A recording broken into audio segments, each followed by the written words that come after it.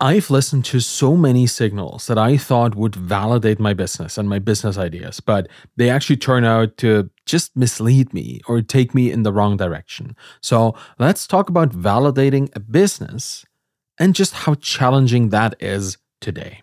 This episode is sponsored by Acquire.com, a place that allows you to actually sell or buy a validated business incidentally, but more on that later. Let's start with validation.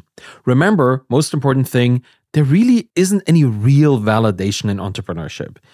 And not just entrepreneurship, like even in the theoretical world of academia, you cannot prove a theory is valid.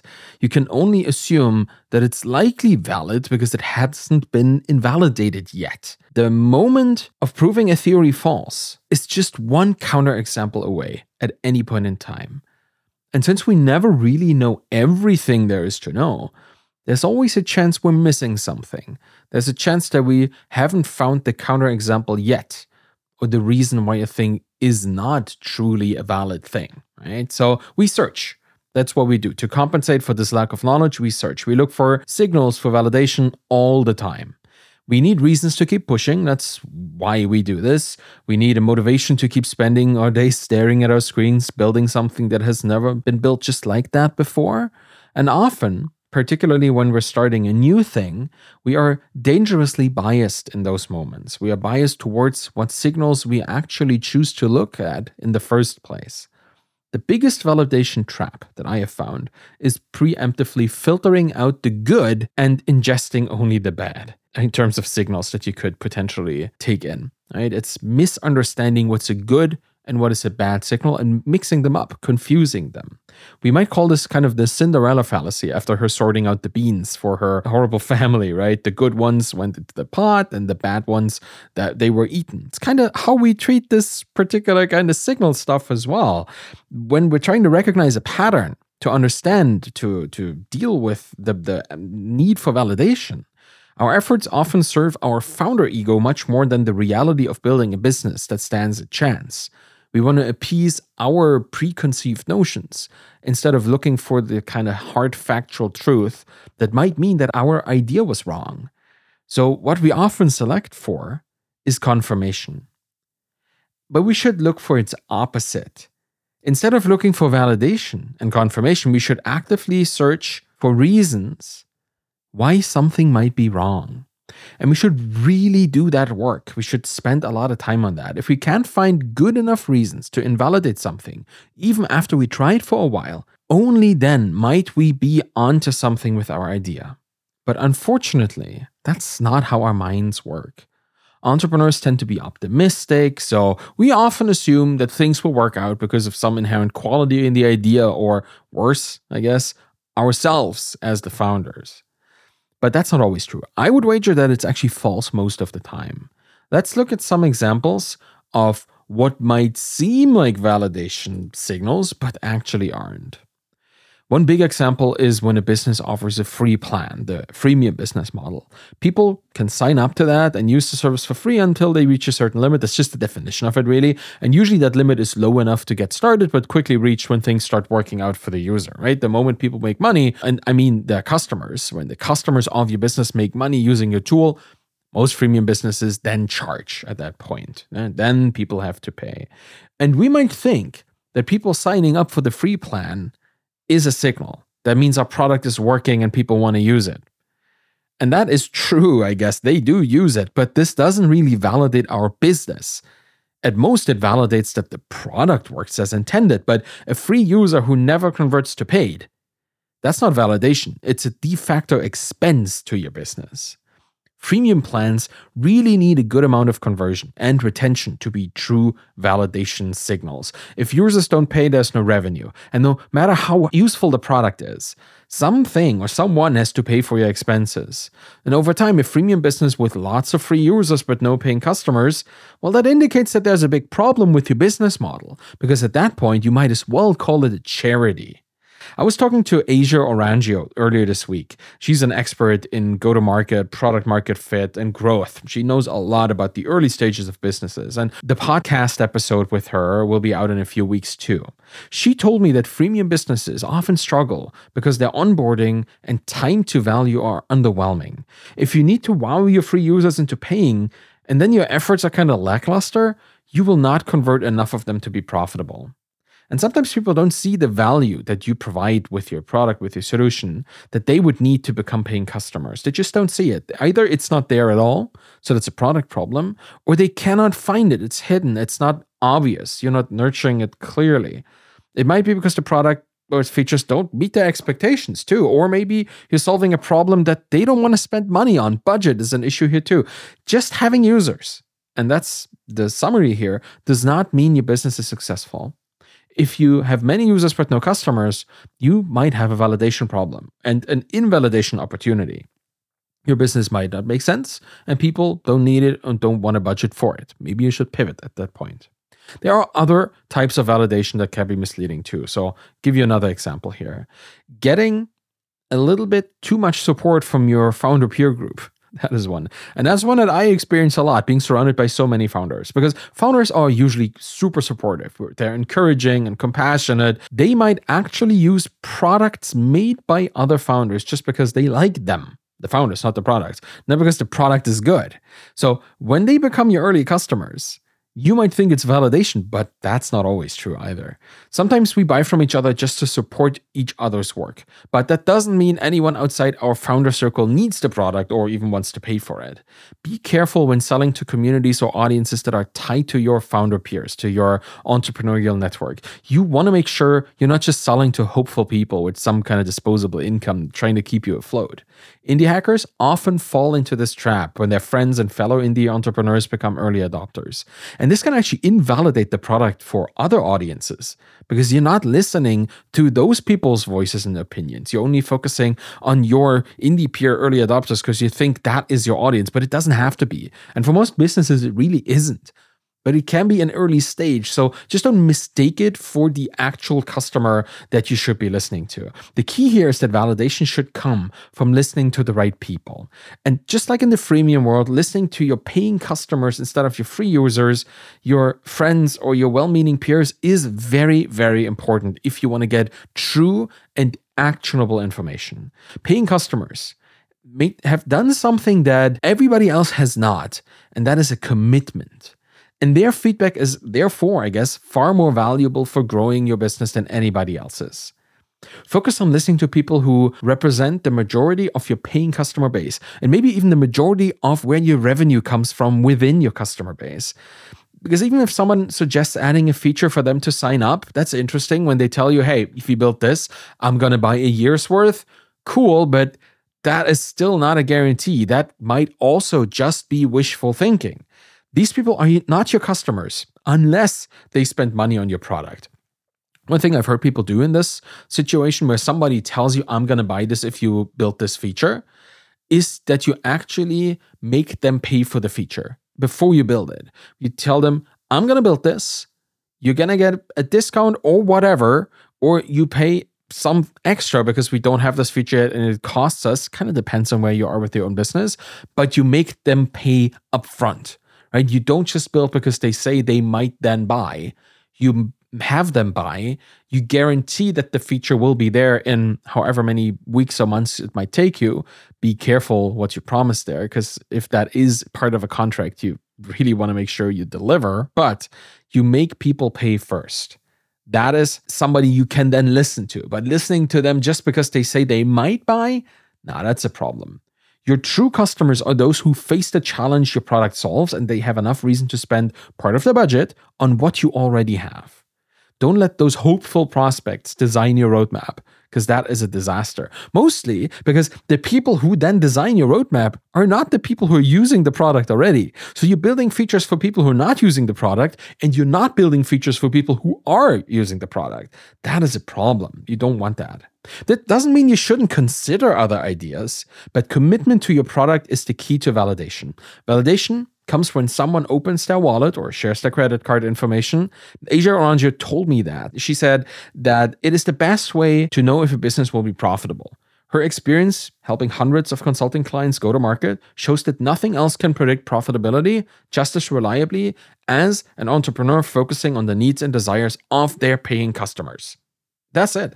It's all you can do. It's all you have to do, and everything else is colored by something that is not important for your business. Outside external information, people's opinions, people's well-meaning wishes or whatever it is, that does not translate into business validation signals. The only way to know who you should talk to about future updates, integrations, pricing models, any business question you might have, is by finding those who are paying for your product. So focus on understanding and serving these people well and being in communication with them at all times.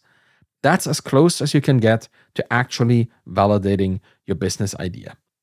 And that's it for today. Let me share a couple quick updates for my Build in Public project with Podline FM. Honestly, I haven't really done much over the holidays. I think the last thing I really committed something meaningful to the code base was before Christmas. That was an intentional choice. A couple episodes ago on this podcast, I talked about how I want Podline to be a side project that may turn into something big because it will be slowly growing and it will be slowly just made more of a product. I don't want to overcommit to it. And I took my own advice to heart and said, around Christmas, this is time for family, for reflection, for reunion with people who I haven't seen most of the year. And instead of hiding in my little den where I'm recording this right now, I chose to be present with everybody else around me to the maximum of my ability, both of my actual physical ability to be places and my mental exhaustion levels that I get as an introvert, even around family. But you gotta spend time with the people you love to show them that you're there. So I did, which means for the business, there wasn't much I did. I added a couple things to my to-do list. I played around with a couple things over the holidays, but it really wasn't any meaningful commitment. I made sure that my infrastructure was running well. I set up a couple services for logging and application monitoring, that kind of thing, but wasn't really any coding involved or any marketing for that matter, right? I kind of put a pause on all this. Also, probably because I said I'm going to wait until early January to actually launch this because I'm still not done with what I think is my core feature for the market that I'm serving. The market I'm serving are podcasters who are already in contact with their audience, who have an established audience, like established podcasts. And for that, I need theming. It's one of the things for the widget that I have. Like it looks out of place if it's like one default color or like a default set of colors and it's integrated into somebody else's page. It really looks horrible. So what I want to do, and I'm just going to share like my vision of my marketing outreach strategy here, because that's going to be an interesting one to follow. I will do outreach on a per podcast basis. So I already know which podcasts have a lot of call-ins, right? I mentioned that a couple episodes ago. I did a research using builtwith.com, I think, to get all the customers of competitor products or people who have similar products on their website. So I have a big list of all kinds of podcasts who use these tools already. And I know that all of these podcasts have a color theme, like a color scheme, a couple of colors that reflect their brand identity.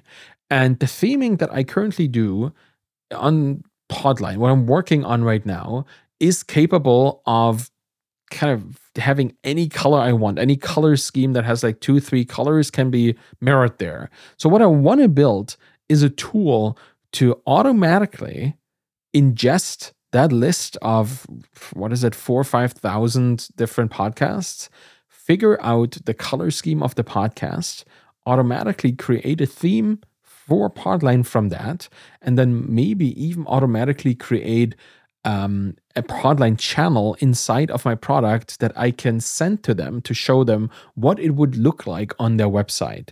Like I could create a video, maybe automated, maybe manually, or at least a screenshot of what their widget with their name and their logo and their theme colors and all that in there would look like. I can even send them a link to me having already sent a message to their channel. that is kind of my outreach strategy. I'm going to see if I can scale this. But I think particularly with the podcast in the space where I already know a couple people, that will get some attention and might even lead to some kind of social media sharing. I hope so. That's going to be an interesting little approach that I'm going to try to do automation of outreach that is not completely cold, but it's integrated. It's kind of taking very personalized, I guess, a personalized approach to pre-building the tool that would then be integrated in somebody else's website. So that's what I'm working on right now. Still might take me a week or so, and I'm really not bound to anything here. So I'm gonna make it nice. I'm gonna make it themable as much as possible. And then after that, obviously the next thing is actual outreach. So that will then need to happen. But for the tools that I need to have in place for that, I'm still going to spend a couple weeks. One thing, and I mentioned Asia a couple times earlier, I talked to her about, lots of things in terms of early stage growth. I'm really rethinking the free tier that I have, like because Podline is a freemium product, because I assume that a lot of podcasters do not have a massive budget when they're starting out, but might benefit from having the tool early on.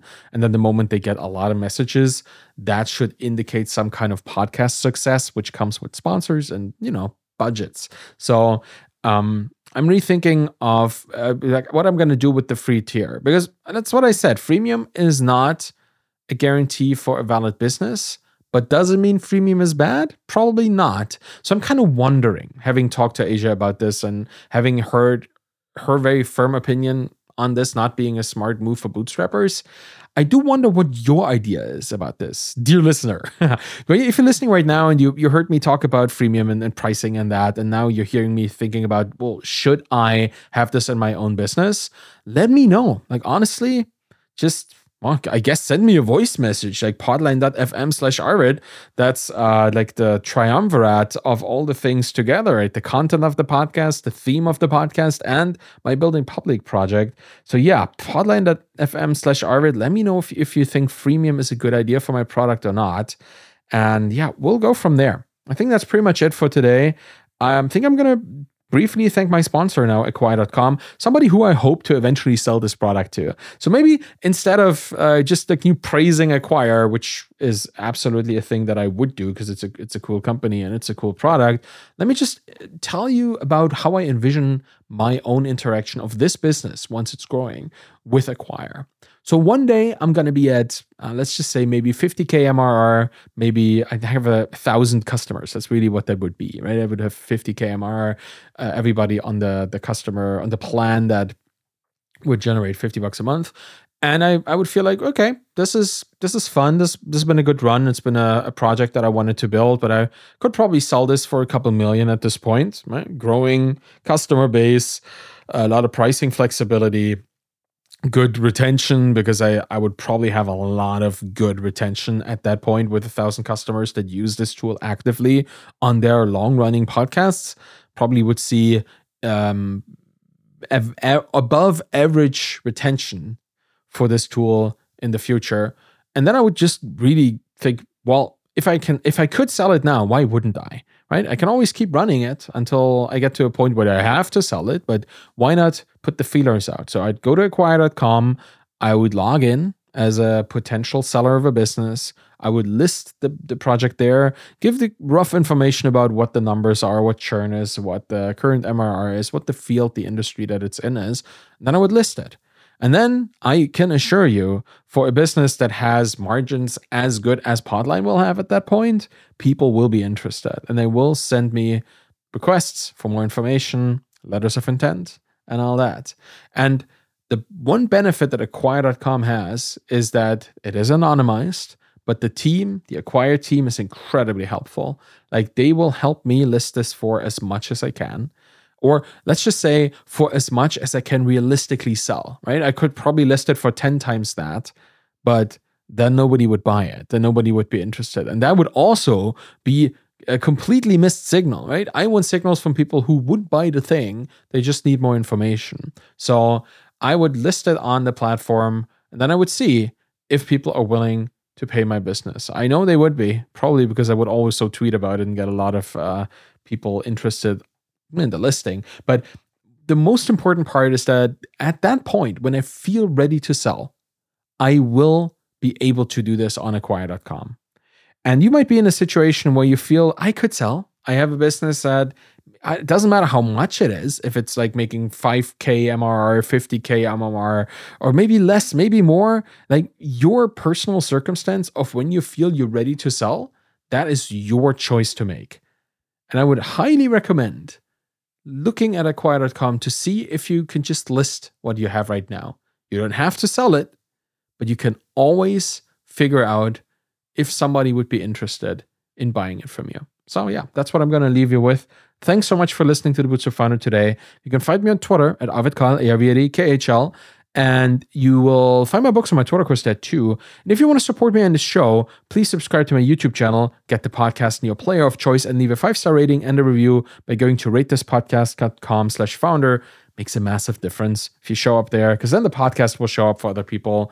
This will really help the show. Thank you so much for listening. Have a wonderful day. And